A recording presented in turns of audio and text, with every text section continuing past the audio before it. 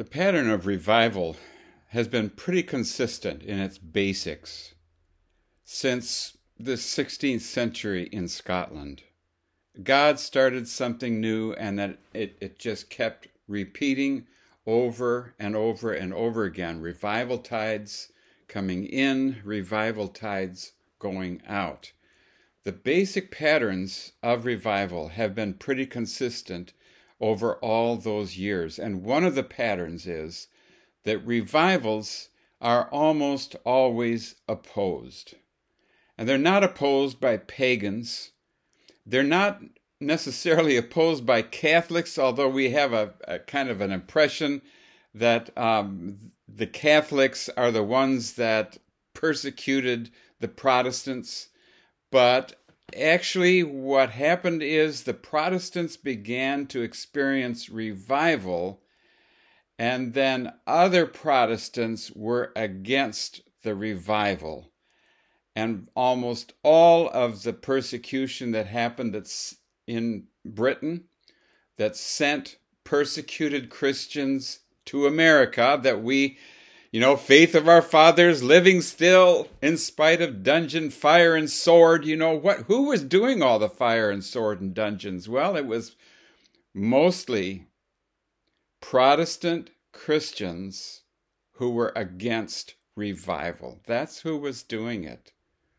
So, for example, James I of England.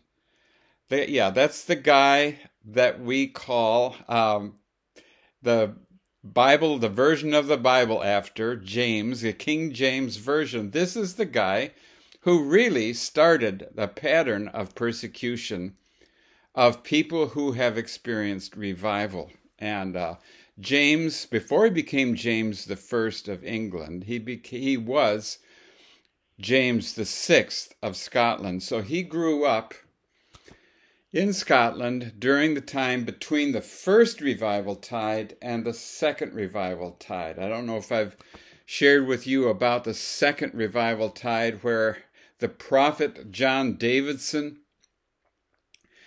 called a meeting of the General Assembly at St. Giles Cathedral. Have I told you this? And all 400 people, 400 clergy, came from all over Scotland to consider one item on the agenda, and that was John Davidson, who said that Jesus has a contention with the clergy, and so he was going to speak about the sins of the clergy. And they all respected his prophetic anointing enough that they actually came to hear what he had to say. And after he spoke all of these things, the clergy suddenly were overwhelmed with grief because Jesus was showing up at St. Giles, and he was... It's hard to describe what happens in revival. People encounter the King of Kings. And when that happens, your agenda goes out the window, and suddenly you're in the presence of the King of the universe. You don't go through that experience without being changed.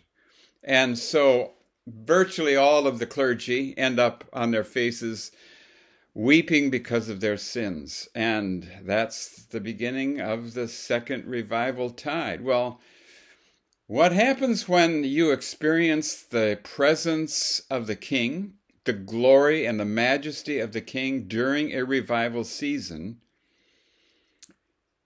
Sometimes he hands out destinies. And so here go all of these clergy with fresh destinies and a fresh experience of the King that they are serving, and it changes the Church of Scotland, the Kirk of Scotland.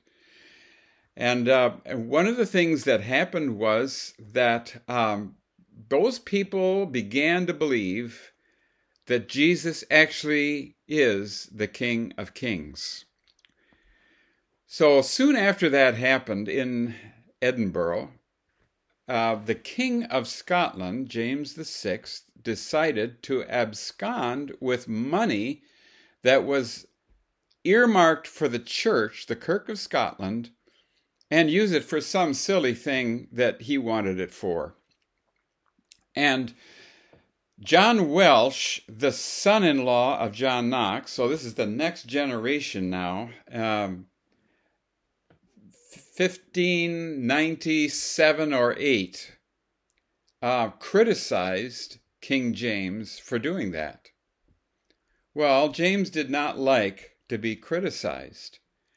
And so he began to harbor resentments against the Scottish clergy.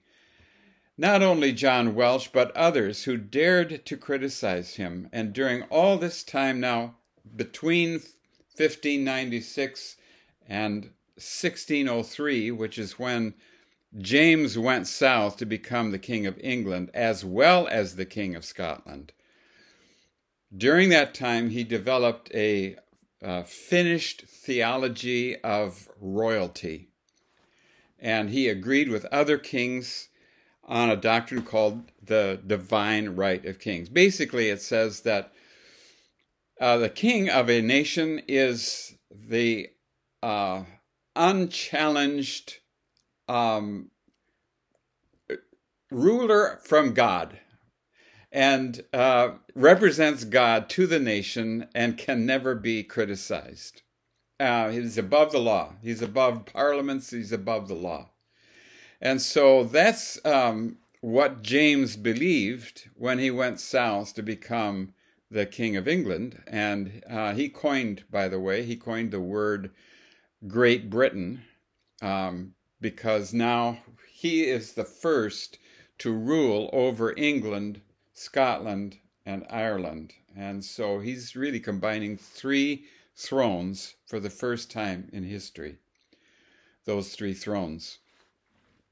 He believes in the divine right of kings, and he's going to establish a pattern of persecuting everyone who criticizes him. And that's exactly what happened with James and John Welsh and all the others who dared to criticize him. He shut down the General Assembly, the free operation of the General Assembly, and he put in jail or he made the clergy to go off in little unpopulated areas where they wouldn't cause him any trouble. And he made John Welsh and his wife, Elizabeth Knox, spend the rest of their lives in France. In other words, if you're going to oppose or criticize James, he's going to deal with you in his way. And that is the pattern that James established, so that now James's son, Charles I, going to do the same thing. Charles II, grandson. All these patterns of persecution are going to get worse.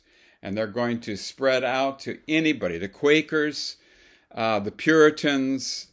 You get all of these people. If they experience anything like revival, they are going to be put in prison. And it's going to get worse. There are going to be lots of people lost their lives for the single reason that Jesus was pouring out revival again. It happened again in Scotland in 1638, and then during the killing times in the 1660s. And the more these kings persecute the Christians, the more Jesus is going to meet with them, and the more the power of revival is going to spread and deepen and become a national phenomenon in Scotland. So they're going to be called Covenanters because they made a covenant with Jesus.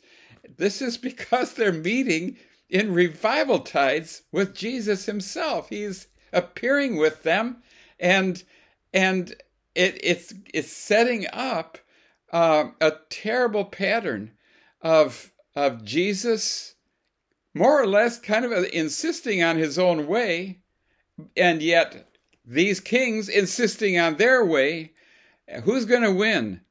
Well, the drama is going to keep going in America. And so revivals kept going in America, and the opposition kept going in America as well.